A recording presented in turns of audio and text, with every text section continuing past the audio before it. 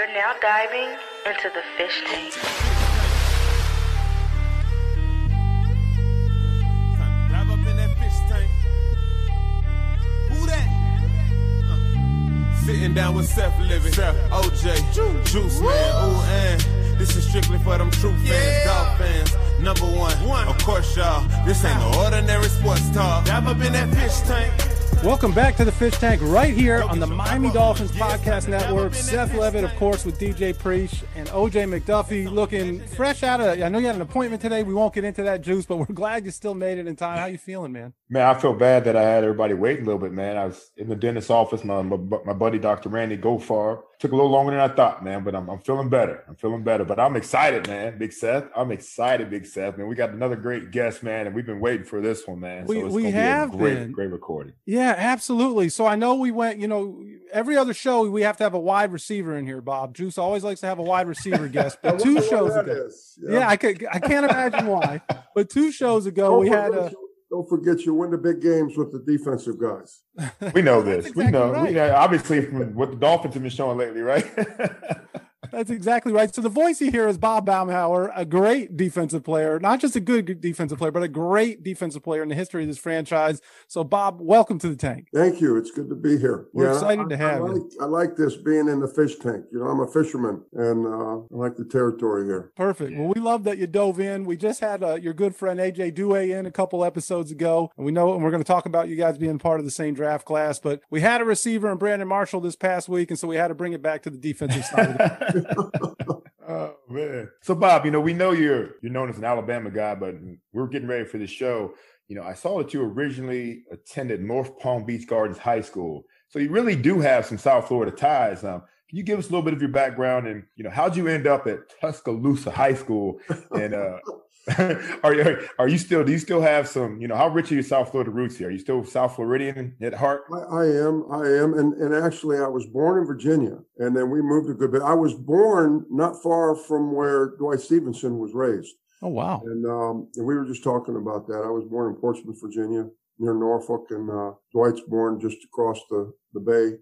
And but then we moved up north. My dad was in the Navy. We moved up north to Toledo, Ohio, after I was a couple years old. Ohio, nice, yeah, man. Yeah, and then that's where I'm from. Dad was a Kirby vacuum cleaner guy, and we took a vacation to Florida when I was a freshman in high school. We fell in love with the Palm Beach area on that vacation. Found out that the Kirby distributorship for Palm Beach County was open. Told his boss, he says, I'm going to Florida with or without Kirby. We ended up going to North Palm Beach, Florida as a freshman. I went to Palm Beach Gardens High School. I was just teasing Nat about this because Nat gives me a lot of grief about the Crimson Tide. And we were just talking about I was actually a Palm Beach Garden Gator when I was in high school. I knew I liked you, Bob. I got that Gator blood in him somewhere, Juice. Yeah. And then Dad got another promotion. We loved South Florida. We lived in North Palm Beach, lived underwater, did a lot of fishing, loved everything about South Florida, just the best. And then just before my senior year, Dad got another promotion, a large territory of the Southeast, and ended up moving to Tuscaloosa, Alabama as a senior in high school. And it turned out great. Go to Alabama, and I would probably would have never thought about going to Alabama if I don't move up there. And then, play at Alabama and get drafted by the Dolphins, and I go back home. So it was a lot of fun. Quite a journey. And we're going to get into all of that you just mentioned there at the end. But, when you said Dad was in the Navy, I was like, okay, so he moved around. He was, in the military family, but it was vacuum cleaner. Who would have thought vacuum cleaners would drag you all over the country? Yeah, and Dad was a special guy, and along with my mom still living. She lives with me, and they just kept moving up. They just kept moving up, and it created opportunities. And then sometimes at the time I didn't see it as a positive because you're moving so much, but it ended up being the best thing could ever happen for me and Dad. They ended up in Alabama, and that's where I came back to Alabama. obviously, and that's a whole nother story why I came back. But everything works out for the best sometimes. Well, it seems as if it worked out for the best for you, and certainly worked out the best for the Dolphins ultimately. And you just talked about Alabama, and I'm looking over your shoulder there and can see the Great Bear still looking over your shoulder, which That's right. which is pretty funny. Right. But so talk about that. I mean, obviously you had a fantastic career, played under an iconic head coach. But what I was reading, it seems as if your recruitment, so to speak, to Alabama, or you finding your way there, was almost an accident. Talk about that. Talk about how you ended up there. Right. Because I didn't start playing ball until I was a junior year at Palm Beach Gardens High School. And then I moved to Tuscaloosa. And so I wasn't a guy that loved football, wanted to be a great football player. I didn't have that kind of vision for myself. And I was more into water and fishing, the beach and all that type of stuff. So moved to Alabama, played at Tuscaloosa High School, did not get recruited at all. I had one official visit that was to Auburn. They didn't sign me. And it wasn't until well after the signing date, it was either March or April, where Coach Bryant was watching some film of their top offensive line prospect that they had signed. And we had played the school that this guy went to in the state playoffs. By the end of my senior year in high school, I was improving, getting better. This guy was their top offensive line prospect, and he had a really tough night with me. Coach Bryant saw that. He had a tough night. Yeah, he had a tough night. And so Coach Bryant saw that film and said, well, okay, we signed this guy. Where's the guy that's whooping his tail right now? Right. And so I had one scholarship offer, and it was Vanderbilt. I went up to Nashville, got a coach named Charlie Bradshaw, who had played for Coach Bryant in Kentucky, was the defensive line coach. They offered me a scholarship. I called home, told mom and dad I was going to sign. I loved Nashville, had a good time. They said, don't sign. The coaches just called from Alabama. They want to you get back. So I flew directly back to Tuscaloosa from Nashville. There were 7 coaches waiting in a station wagon at the airport. 7 of them. Acting really nervous, and said, hey, do you mind going to see Coach Bryant? Now, nobody talked to me the whole year. Nobody recruited me. So I get this reception in Tuscaloosa at the airport. And they took me to see Coach Bryant, and he apologized, said, we hadn't shown you any respect, didn't do this, didn't do that. Wow. But I want you to play for Alabama. And obviously, I jumped at the opportunity, and it was one of them fortunate things. Again, mom and dad had put me in that situation by moving up there, so things worked out. And I went to the University of Alabama, and Coach Bryant continued to affect my life in a really positive way for a long time. Still does, actually, Like you said, he's looking over me right now. Yeah, he's clearly looking over you. And I love that he sat down. Well, first of all, I love that those coaches were nervous because they did not want to have to go back and tell Bear Bryant that they couldn't get it done. And what had happened is, this was something that the head trainer at Alabama told me later, is the defensive line coach thought I was going to walk on at Alabama. And I never thought about that. And he had told Coach Bryant that. And he says, if that kid signs with Nashville, this is what I heard Coach Bryant told Coach Donahue, if he signs with and he knew Charlie Bradshaw because he played with him. If he signs with Vanderbilt, some heads are going to roll. Coach Bryant was not happy. And you're right. I think probably because of that, they were nervous. And that's what it sounds like. And the other follow-up I have on this, and I won't belabor the point, but you talked, I love that he said, hey, we didn't show you enough respect. But what I also read was, as much as he clearly respected you, he struggled with your name for a little while. Oh, yeah. What's the deal with that? Well, first, yeah. And to get to that point, though, I had to go a little ways. I had a good spring. They moved me to defense the spring of my freshman year. I had a great spring. But again, I didn't have like any kind of a vision for myself. So between spring and fall, I didn't do a lot to prepare to get better. Came back to camp and had a summer job, didn't have a lot of time to work out, came to camp not in great shape. Thought I was going to come back to camp as a starter. I came back, I was on last string. And after 3 days of being on last string, nobody talked to me. I quit. And you quit? I had made I had a great spring. I thought I was going to be a starter. Coach Bryant got word to me and my dad, they wanted to see me in his office. There's 2 days were still going on. Real nice to my dad, greets him, says, come on in, Mr. Baumhower, looks at me and says, what are you doing here? I said, I heard you wanted to talk to me. He says, well, I don't talk to quitters, but since you're here, get your butt in here. So he starts working me right from the get-go. Wow. Made me look at myself as a quitter, which I didn't at the time. And the first thing he asked me, he says, I gave him my spiel on why I quit. And he says, well, tell me something. What did you do between spring and fall to get better? And I couldn't answer the question. And it wasn't that I was a bad guy. I didn't think that way. And we went into a discussion where he said he expected me to try to get better every day, that everybody on the team at Alabama has to have that mentality. And until it meant more to me to make a commitment to be the best I could be, I wasn't going to be a starter. By the end of the meeting, I was begging to come back. I came back, didn't start right away, earned a starting job the third or fourth game of the season, and actually had a really good game. And that's where the name thing comes in. Coach Bryant was famous for not being able to say people's names correctly. And so I'm watching the Bear Bryant show on Sunday with everybody else, and I'd had a good game, so I'm figuring he's got to say something on his show.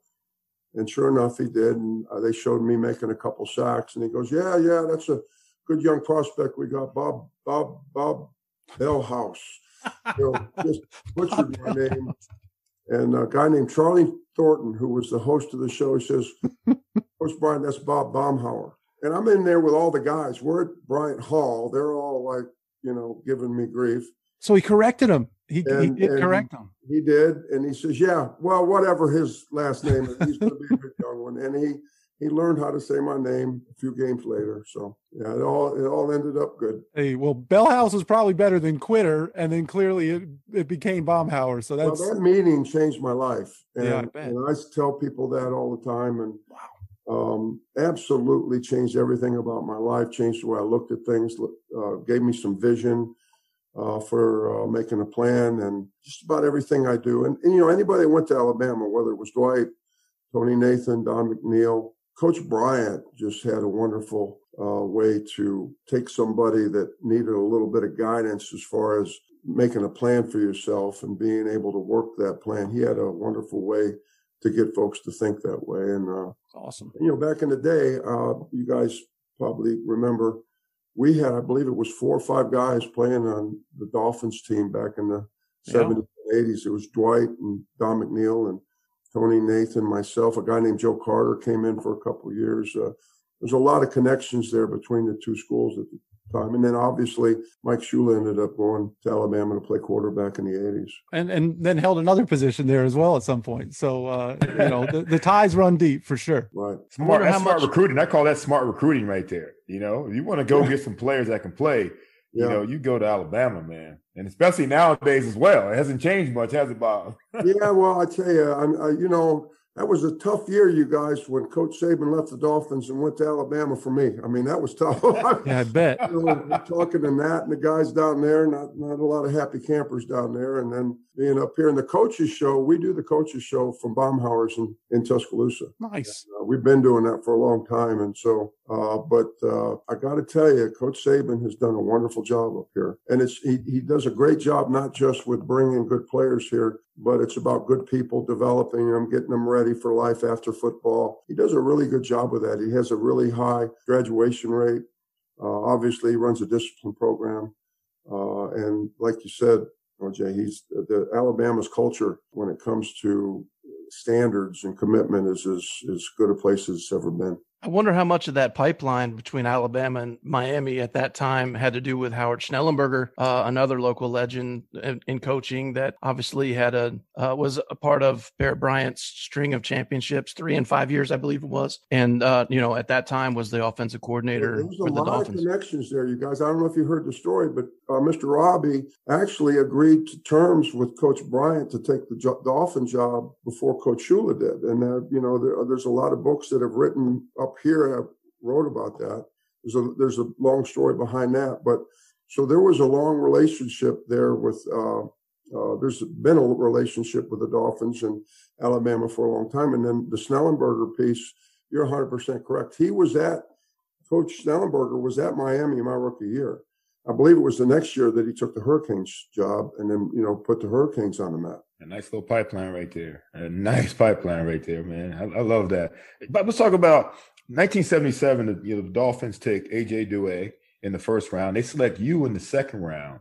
after I think both of you guys have played with Coach Shula, worked under Coach Shula at the Senior Bowl. And trust me, I know what it's like to move from legend to legend, me going from Joe Paterno to Don Shula. Right. Talk about your transition from Coach Bear Bryant to Shoes. And, even though, you're used to tough leaders, I mean, it's my understanding early on, you were asked to move from D tackle to nose, and you weren't too happy about that. Let's talk about that transition a little bit. You're 100% correct. And I was excited as heck to have the opportunity to play for Coach Shula in the Senior Bowl. And I think that probably had more to do with me, going in the second round than anything. I started off the season supposed to be a pretty high pick, got hurt, played hurt the whole year, and my stock went down. Went to the Senior Bowl, had healed up, but being able, both AJ and I feel that being at the Senior Bowl was the reason we ended up with the Dolphins, which is obvious. But when we got to Miami, the Dolphins had gone 6-8 the year prior. Coach Shula was actually having 3-a-days. And we heard about those, yeah. Yeah, 3-a-days. Crazy. And I played defensive, what would be considered a defensive end today with Alabama, right? And so I get to Miami, and they were short at the defensive line position. And AJ and I were basically going to be expected to contribute our first year. They moved me to nose, and Manny Fernandez, that was his last year. And Mandy comes up to me and goes, "Rookie, I feel for you." And they moved me to nose. That was the start of the end for me. Thanks, Manny. I'm having to hear all this negative stuff. And then you had Larry Little, you had Jim Langer and Bob Kuchenberg as the middle three. They destroyed me every practice. I mean, and I'm trying to learn the nose position. I was not a happy camper after a couple of weeks. Coach Scary, Mike Scary, who was my coach, was our defensive line coach at the time, kind of got a vibe that I wasn't a happy camper, pulled me aside, had a conversation with me, said, "Look, I think you could be a good defensive end, but we think you can be a great nose. We need you to master that nose position." And what happened is I did some thinking, and I made a commitment to be the best I could be at that position based off of what I'd learned from Coach Bryant. And then with Jim Langer and with Larry Little and with Kuchenberg and with Coach Arnsparger and Coach Scary, I worked really, really hard at learning that position. And by the time preseason got there, I was thinking I couldn't play the position because I just couldn't get it done in practice. Then the first preseason game, I had a couple sacks real quick, and it didn't take me long to figure out that the guys I was practicing against every day were about 3 levels above anybody I was playing in the NFL. You weren't going to see anything like that the rest of your career. It was crazy. I mean, so I'm playing against these centers, and back then most of the teams had four-man lines. So these guys weren't used to having somebody like me. I'm 6'5" and can run a little bit, and I'm more of a tall, angular kind of guy. And these centers were really made for work, the even man line and getting the backside linebacker. They weren't used to having somebody on top of them. And so my rookie year, I had a blast. And most of it was because Langer was kicking my butt in practice, and Cooch was kicking my butt in practice, and Larry Little was. In fact, we used to get into it in practice. And I remember one time we were into it, and I heard one of the coaches say, let him go, because they liked seeing that fire. They like seeing a little bit of intensity there. And, we ended up going 10-4, should have made the playoffs. And then that kind of restarted the whole playoff thing again. And we had a pretty good run there for a few years. Yeah, pretty good. Good. Exactly. Think about that though. So I've heard in my day job, Bob, I run Jason Taylor's nonprofit organization. And so I've heard JT, his whole career, he's talked about how when he came in as a rookie, getting his butt kicked by Richmond Webb every day, when he got to game days, everything was easier because of that and the work that he got against Richmond. I can't imagine having to go against 3 of those guys, 2 who are in the Hall of Fame, one who absolutely the argument could be made that Bob Kuchenberg should be there as well. Right. And every day those guys are pounding on your asses. You're trying to, that's unbelievable. I was a pinball, man. I mean, it was bad. And my confidence went down but here, what was funny is after practice, they'd all take us young guys and, we go get a beer and they talk about how this technique or that technique, I need to work on this, I need to work on that. Then next day we'd go to practice, they'd kick my butt again, and then they'd coach me after practice again. And really neat culture there. And then another guy that really was helpful that year was Mike Colin, Captain Crunch. And Mike had hurt his knee in 76 and was trying to earn his job back in the training camp of 77 with, and Bo Camper as well. Bo had hurt his knee in 76. And Colin was a very, very positive influence, as was Manny Fernandez. I had real long, pretty hair when I was a rookie. Manny took me to get a haircut. It was an old school barbershop. They butchered my hair. I mean, I came out of that. I think Manny was setting you up. I think he told you, because Manny was great at the nose tackle position. So he was setting you up there. He was setting you up with the hair. He did. I said, Manny, why'd you take me there? He said, hey, I'm trying to remind you're a rookie, man. You're a rookie. Yeah, that's what it sounded like. Well, he was on this show and revealed that his role as the Phantom and the pranks and what have you. So it sounds to me like the barbershop and everything else, you might have been a victim of the Phantom is what it sounds like. Yeah, I tell you, and he was a hero. The year they went undefeated, and I was living in South Florida then. To me, he was the MVP of that Super Bowl. I mean, he absolutely dominated that game, and he was playing a nose position. Exactly. And he was playing against that was a pretty good offensive line, but he dominated. Manny absolutely dominated that offensive line and had a great game in the Super Bowl. I still pinch myself that I couldn't believe that I had the opportunity to be, around those kind of guys as a Dolphin, especially going to Palm Beach Gardens High School back in the day when I was younger. That is crazy the way life works like that. So listen, we're going to have some more football talk, but before we go too far down the road, I do have a question for you about another relationship you have with another Alabama legend, and that's Joe Namath. Right. So for those who don't know you, Joe, another Alabama quarterback, Richard Todd, you guys in the 80s, I think it was, partnered, and you opened up Bachelor's 3 in Fort Lauderdale, and Joe had an entire career in the NFL. At that point, he was Broadway Joe. He was a legend. He was destined for the Hall of Fame when you came in as a rookie. So How did you guys, where was the connection? You clearly didn't play together at Alabama. How did you guys get connected? What was that relationship like, Bob? And I have to imagine there were some good times. Yeah, I was a Joe wannabe. And Richard Todd was a Joe wannabe too. Joe was the man back then. But Joe went to Alabama, and then he would come back to Tuscaloosa every June and work out during June in Tuscaloosa to get away from everything. I went with an agent my rookie year, a guy named Jimmy Walsh, and that was Joe Namath's agent. Richard Todd, who came out the year prior to me, the year before me, went with Jimmy as well. And Rich and I had become best buddies at school. And so I went with Jimmy as well. And then, I didn't get to know Joe well when I was in college, but Joe lived in Fort Lauderdale during the off season, right off of Oakland and Bayview there. He had a condo. So Richard and I bought a condo in the same building. And then Joe had a bachelor's degree in New York. He had one in Birmingham. He had one in Tuscaloosa. They had all closed. And Jimmy says, with you guys staying here during the off season, we need to do one more bachelor's degree. And that's how I got in the restaurant business. As far as my first kind of experience with the restaurant business was the bachelor's degree in US 1 there in Fort Lauderdale. And so did you guys spend a lot of time there? Were you and Joe? You said you wanted to Joe wannabe. Yeah. Well, yeah, in fact, we would go there and I'd have fun just watching Joe. I'd have fun watching people watch Joe. But, Reggie Jackson used to hang out there, Billy Martin, Tom Jones, the singer from back in the day. It was like Planet Hollywood before Planet Hollywood because of Joe. Right. And we had a disco in there. We had a really nice raw bar. It was a really neat restaurant, valet parking. It was right on US 1 in between Sunrise and Oakland Park Boulevard.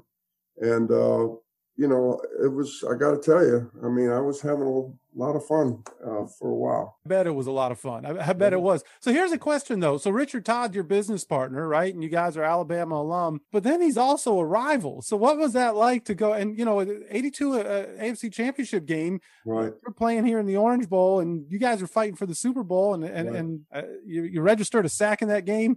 Do all business agreements go out of the, are they just off the table at that point? Oh yeah. And it's interesting. Richard lives up here in Alabama. We see each other, but that was an interesting situation there because I'm playing nose. Richard's quarterback, he's walking right up to me every play. So we usually have a couple words before every play, before he'd get under the center's butt there. And usually it was fun. But I'll tell you what, the Jets ran more damn screwy nose plays than anybody. In fact, really, he took me out one time. They used to put the tight end in motion, and just before the tight end would get to the center position, they'd snap the ball. The center set me up, and tight end would come in and cover me. Back then, you could cut, you could chop, you could do it all on the nose.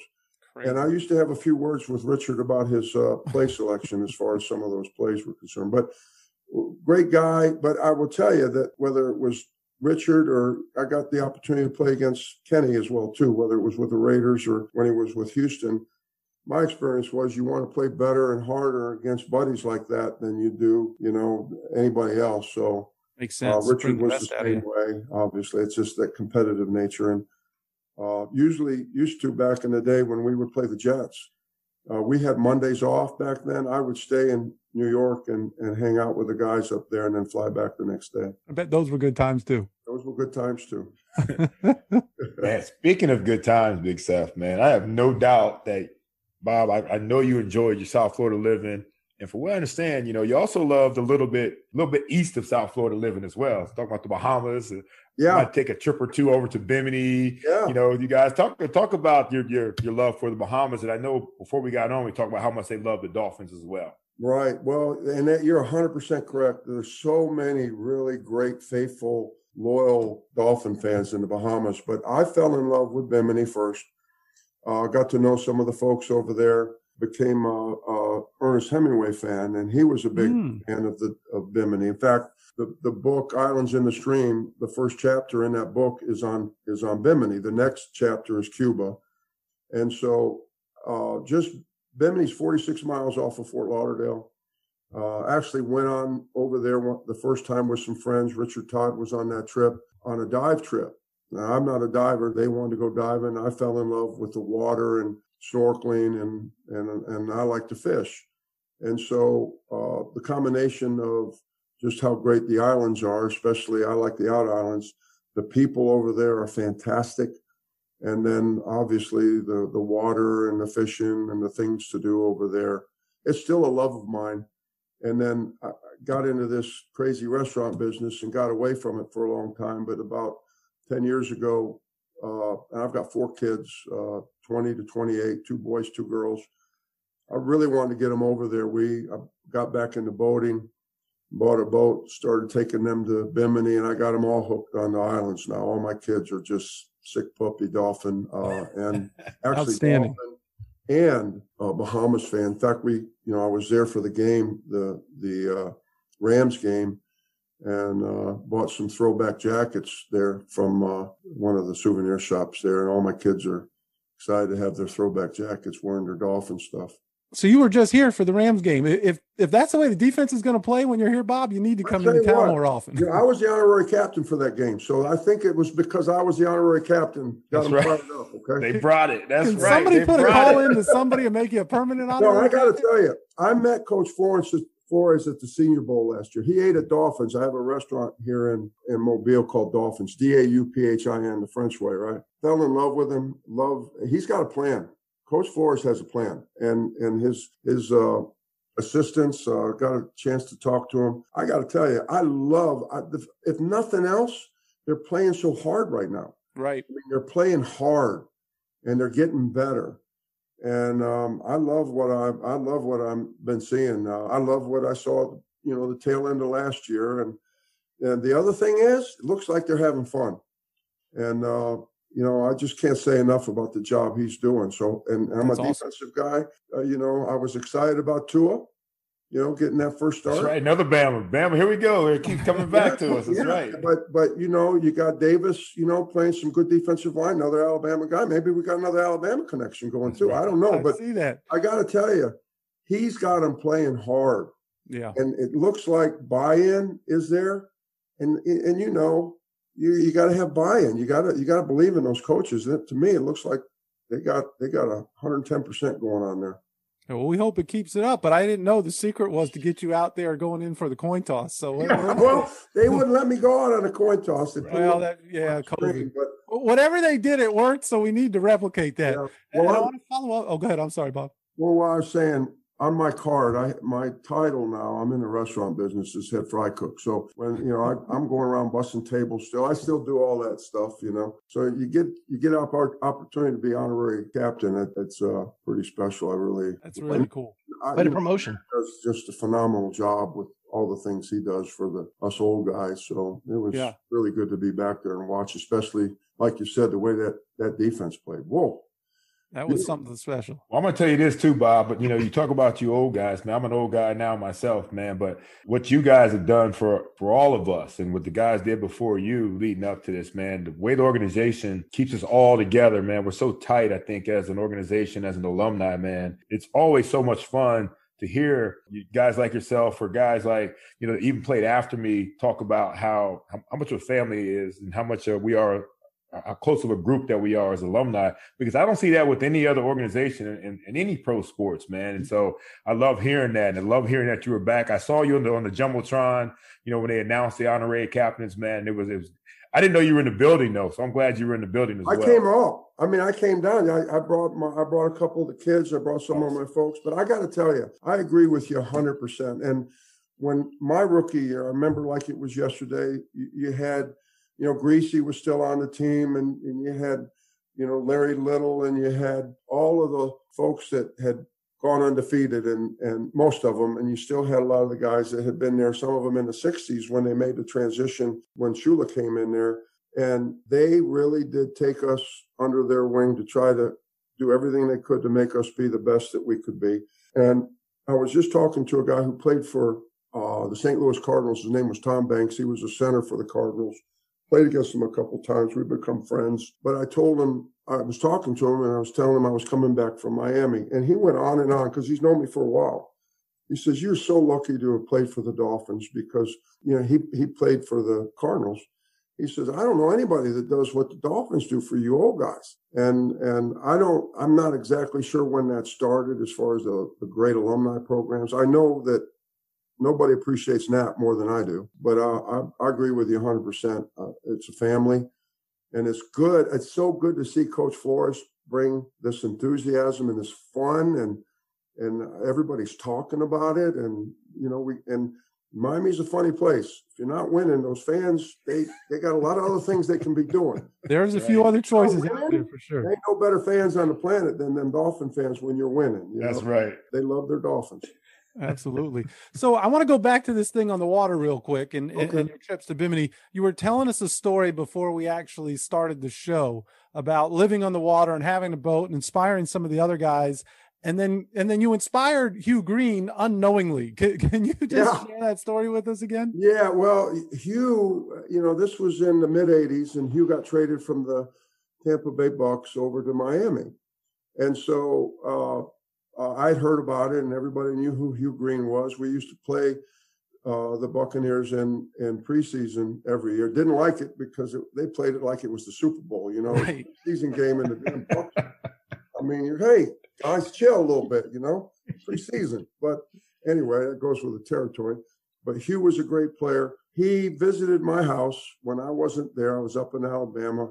Met him down at training camp. And told me he saw I had a boat. He says, "I want to get a boat as well." We hooked up, became best buddies. My boat was called, I had a fishing boat called, it was a 65-foot Hallmatic called Big Mama. And then Hugh bought a boat. He kept it at my house. And then Dupe and Nat kept their boat at my house for a bit. So I must have had a lot of dock space there, Bob. Oh, yeah. I got some stories about Dupe and Nat, too, but that could be later. But anyway, we can tell him here. Hugh keeps his boat there. He names his boat Yo Mama 3. Yo Mama. Yo Mama. Yo Mama 3. And we still stay in touch. He lives in Natchez, which is, about 3 hours from where I am here in Alabama. Wow. We stay in touch. But we became best buds, and he fell in love with the islands, too. Now, how did he know? You said he visited your house when you weren't there. Yeah. And I found out through his visit that the guy I had there that I thought was a nice, young, quiet young man. You know, he liked to have parties when I was in Alabama. I didn't always know about him. That was the spot. I love it. Yeah. And this was up in Fort Lauderdale, Los Las Olas. And that's classic. And I found out a lot through that conversation. That's what it sounds like. That's what it sounds good. like. That's outstanding. That's great. So listen, another thing that we've been told that you enjoyed beyond just the water is that you enjoyed a good prank or two in your day. And so in fact, we spoke with our friend Stu Weinstein, who is a great friend of the Fish Tank. And certainly, as you know, from your days in playing, the really kind of the pioneer of security directors across the NFL. But Stu said that there was once in a preseason game at Atlanta, there was the case of the missing Dan Marino equipment. And that, you know, people were going nuts and they couldn't find Danny's equipment. And Stu got a phone call that someone was holding the equipment hostage and wanted a ransom to be paid. Do you know anything about this story? No.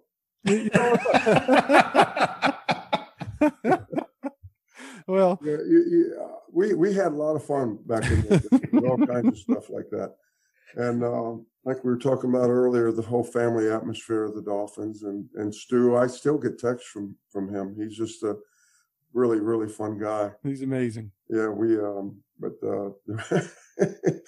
yeah, and I'm sure it's still that way. We just had, now what might have been a little different there is most of us guys were together for a lot of years and we got to know each other really well. Right. There was a lot of player movement back then. So some of that was a little bit different. Thursday nights, sometimes there'd be 20, 25 of us all going to dinner somewhere, you know, and we found a way. We had a good time when we end up in one spot like that. So. That's what it sounds like. Well, Stu said that he bought in. He thought someone really had stolen it, but they only wanted like $100 or something, which I'm sure at that time still is a lot of money. But he said he showed up with $100 and and he got the equipment back. Bob, is what I hear. And that's how you get through the preseason, though, right, Bob? Is, you know, pranks and fun like that during the preseason, because especially when you're having 3-a-days and possibly a fourth one late at night, maybe, who knows, they might call it a walkthrough, but it's kind of a pursuit practice. But pranks and fun stuff like that, and guys, you know, being able to take stuff like that, it's part of it, man. It's part of camaraderie and how guys grow close together. And, you know, once you get over the prank, then you're good, man. That's good stuff right there. And I think that plays a bigger part in what makes a great team than people give it credit for is, you know, the relationships in between the players and having a confidence in each other that you're all there for the same thing and that you all share that vision of why you're coming to work every morning. And that was, you know, and that was always evident every year under a Shula coach team, as far as I'm concerned. We came to work and whether it was in beginning of training camp or middle part of the season, whatever, we're coming to work and we're working towards being in the Super Bowl. You know, we always had a vision to be the best there was. And what you're talking about as far as the relationships and having fun and appreciating each other, to me, played a big part of some of our better teams. Yeah, let's talk about some of that work you guys put in, man, especially you, man, on the field. I mean, we have a young crowd sometimes, and sometimes they don't get what some guys have done, you know, as part of being Dolphins and Dolphins, man. But, you know, I don't know how many people realize how impressive your resume is. And we're talking 5 Pro Bowls, 2-time first-team All-Pro, 3-time second-team All-Pro, and, of course, you're enshrined the Miami Dolphins honor roll. Let's talk about those defense you played on and played in, especially during the time, you know, where your guys are talking about the Killer Bees as a household name. Even me up and living in Ohio knew about the Killer Bees, man. So let's talk about that a little bit. Yeah, and I tell you, I called about a boat this morning, you guys, and a boat broker in Florida, and he goes, "Are you the Bob Baumhower who was the Killer Bee?" And you know, I'm thinking this guy's 52 years old. He lives up in Stuart, Florida, and you know, in the moment, even though I always appreciated the opportunity, I think as much as anybody, I mean, I never took it for granted. You just don't realize how blessed you are to have those experiences. And whether it's playing for a guy like Coach Shula or playing for the Miami Dolphins or being in South Florida. I love being in South Florida. I love where I live. The relationships that you have, you know, and like this past week, I got to talk to Bo Camper. I Salt Betters. I stopped in Salt Betters. Nice. Nat, Dwight Stevenson. It's just, you can't, I don't know. The blessings that I feel that I got from that are it's hard to put into words how blessed I feel to have had those relationships. So the things that came with that, I don't really think about that much. I remember my first Pro Bowl like it was yesterday. My first Pro Bowl was Mean Joe Green's last Pro Bowl.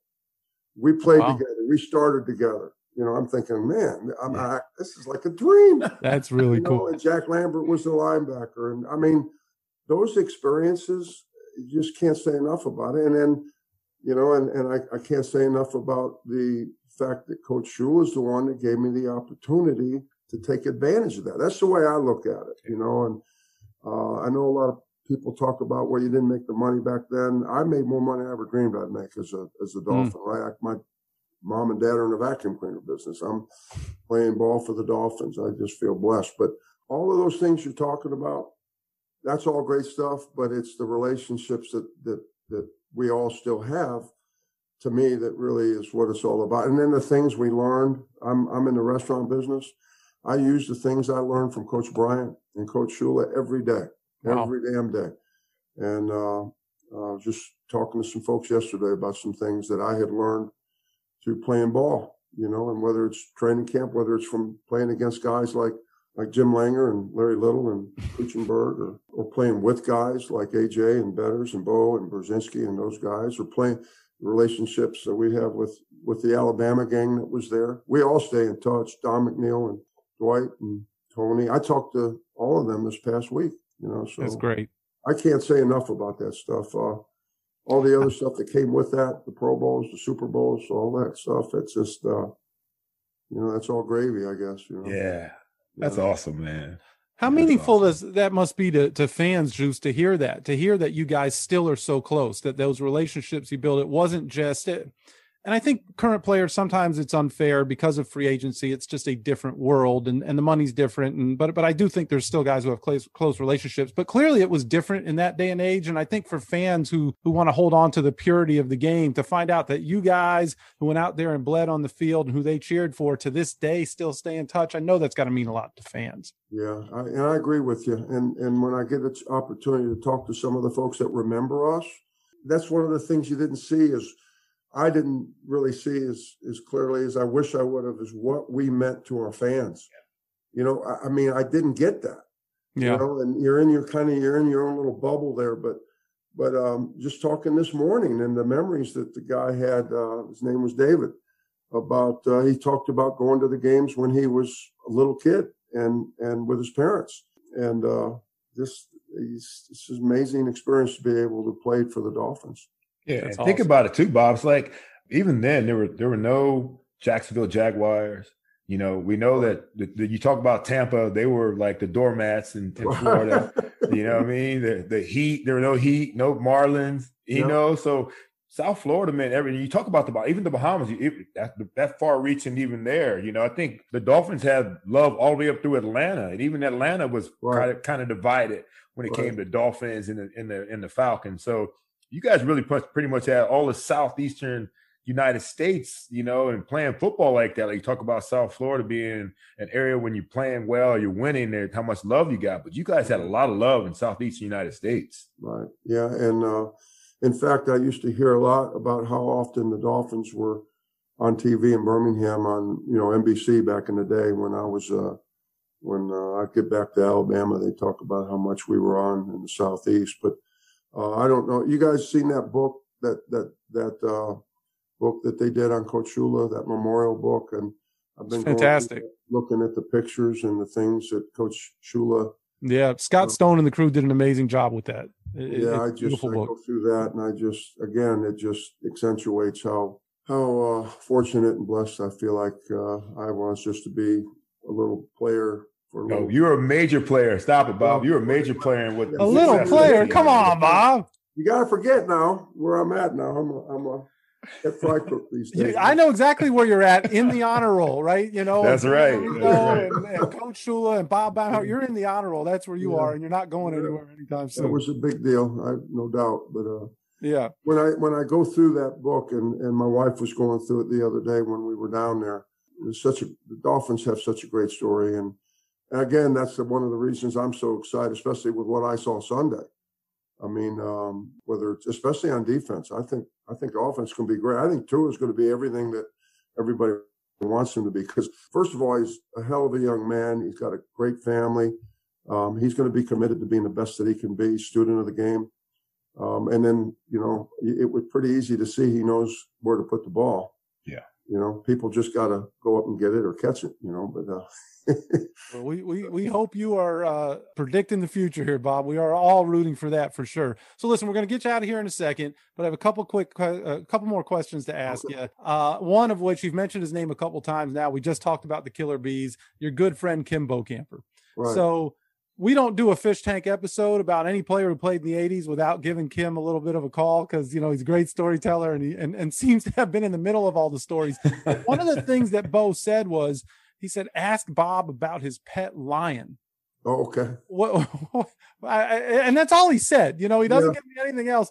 What are you talking about?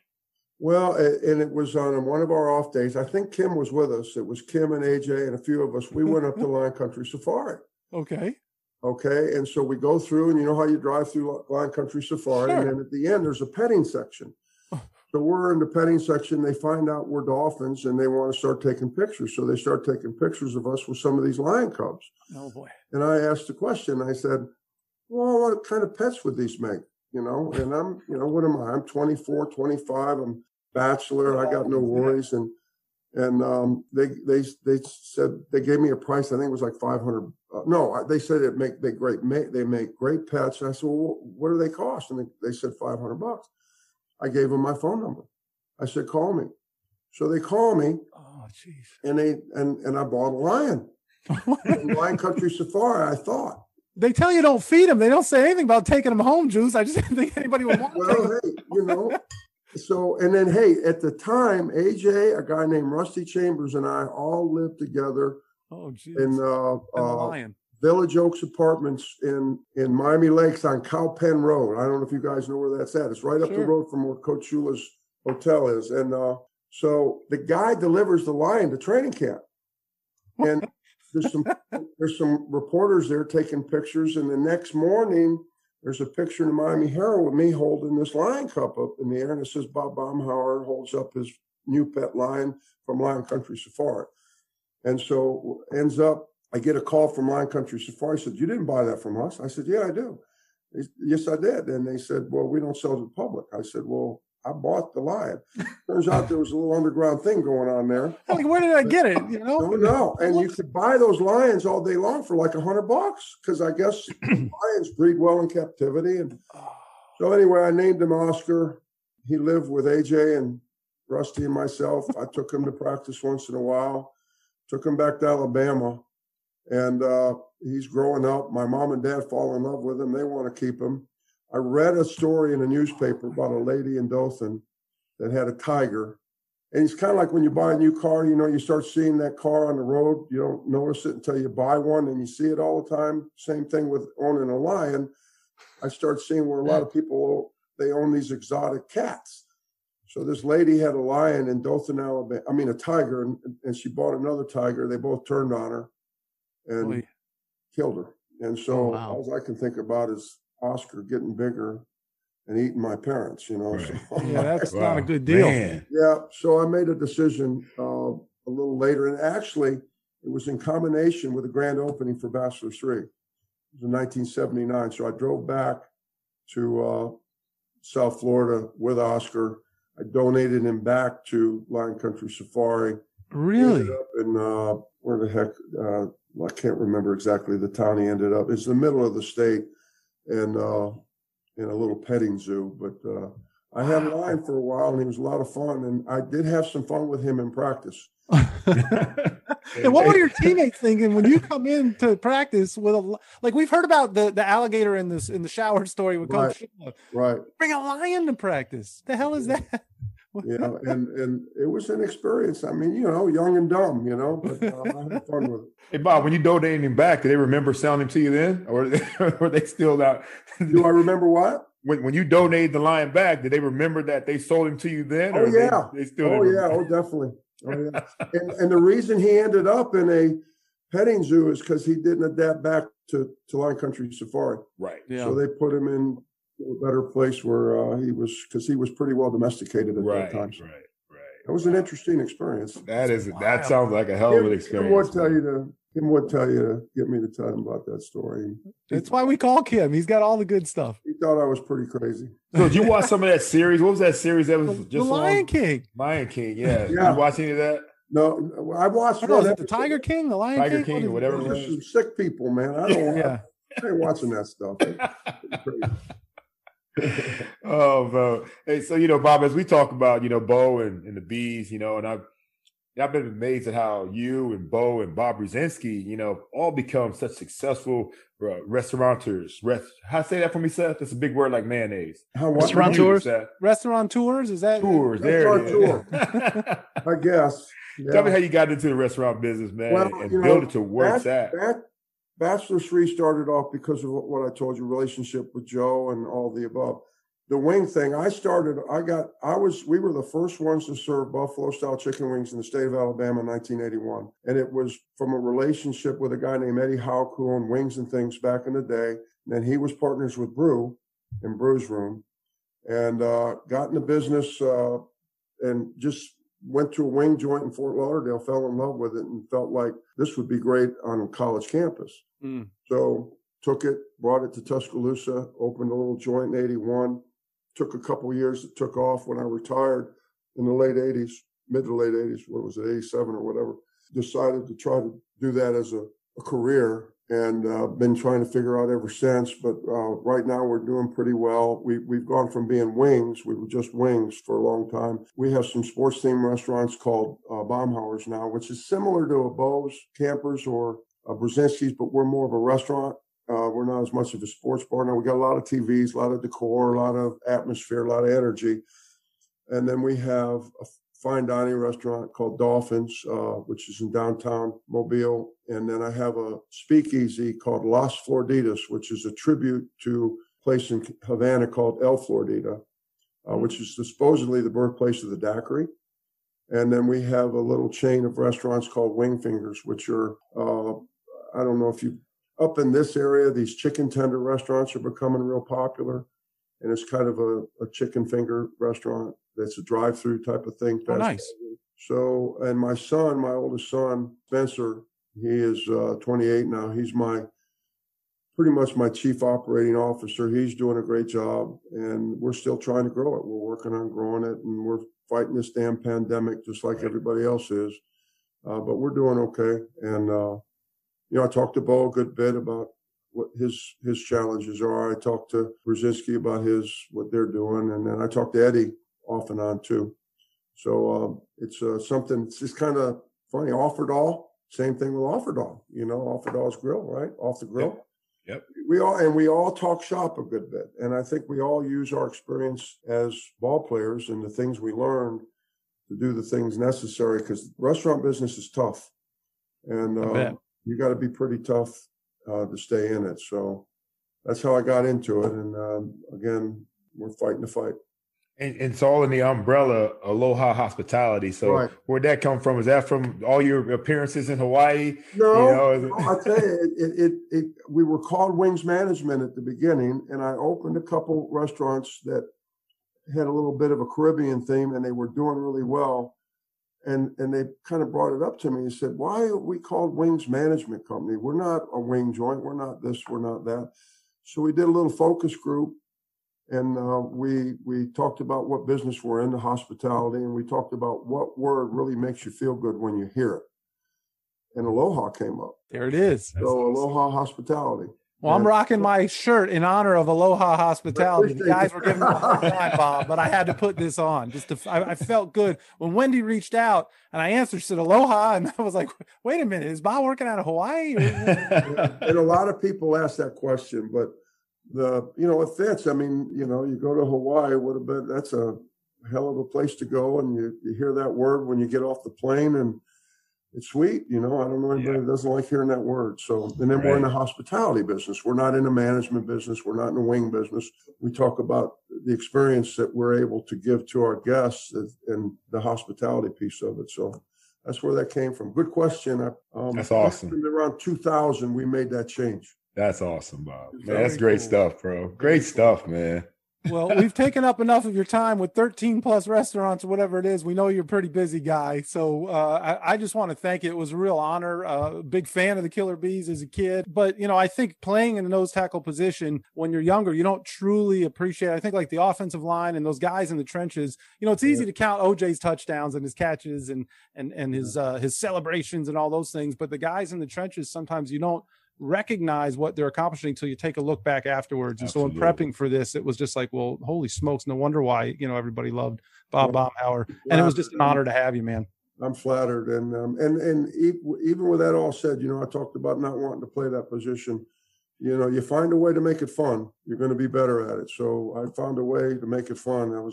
I ended up actually liking that position. I don't know if I'm a weirdo because of that or whatever. A successful one. Damn nose guard, Well, we can't wait to come. Receiver, you want to be my That's right. That's right. Wide receiver. Yeah. I've got You know what? linebacker right now at Troy.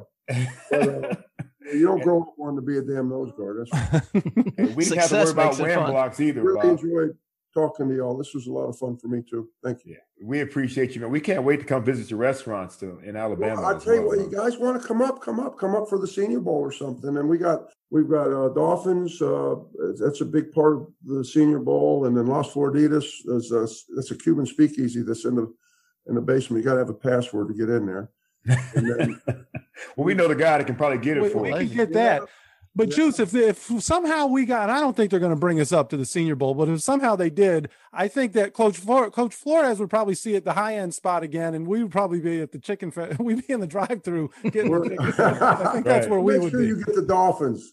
Wing fingers. We'll be over. Juice wing might fingers. get brought along. I know Priest and I will be eating chicken fingers and fries. I'll even spring for a little extra dipping sauce. All right. Hey, Bob, thanks for diving in, man. We really appreciate you. You're now diving into the fish tank. Dive up in that fish tank. Who that? Sitting down with Seth Living, OJ, Juice Man. Ooh, and this is strictly for them true fans, dog fans. Number one. Of course, y'all. This ain't no ordinary sports talk. Dive up in that fish tank. Go get your aqua orange. Yeah, it's time to dive up in that fish tank. It's only legendary talking when you dive up in that fish tank. Rockin' with OJ and Seth when we dive up in that fish tank. Fans with attitude, we got to dive up in that fish tank. Celebrate big or cry hard. Leave it all on the field, we gon' try hard. Old school, a new school, mix it in. Feeling like we up close when we listening. Dolphins tales, in Miami is the deep end. We vibing with our favorite players, no secret. We get with Seth and McDuffie, bringing up stories we never heard to the public. Bet we love it, Dolphins fans never budging. We loyal to the team, whether happy or we upset. We be like, what's next? Don't switch the subject, you know it's all about them fins. And if you ready for that water, time to dive in. Don't switch the subject, you know it's all about them fins. And if you down with Dolphins Nation, time to dive in. Don't switch the subject, you know it's all about them fins. You looking at that fish tank, it's time to dive in. That fish tank. Go get your aqua orange, yeah, it's time to dive up in that fish tank. It's only legendary talking when you dive up in that fish tank. Rockin' with OJ and Seth when you dive up in that fish tank. Dog fans with attitude, we about to dive up in that fish tank.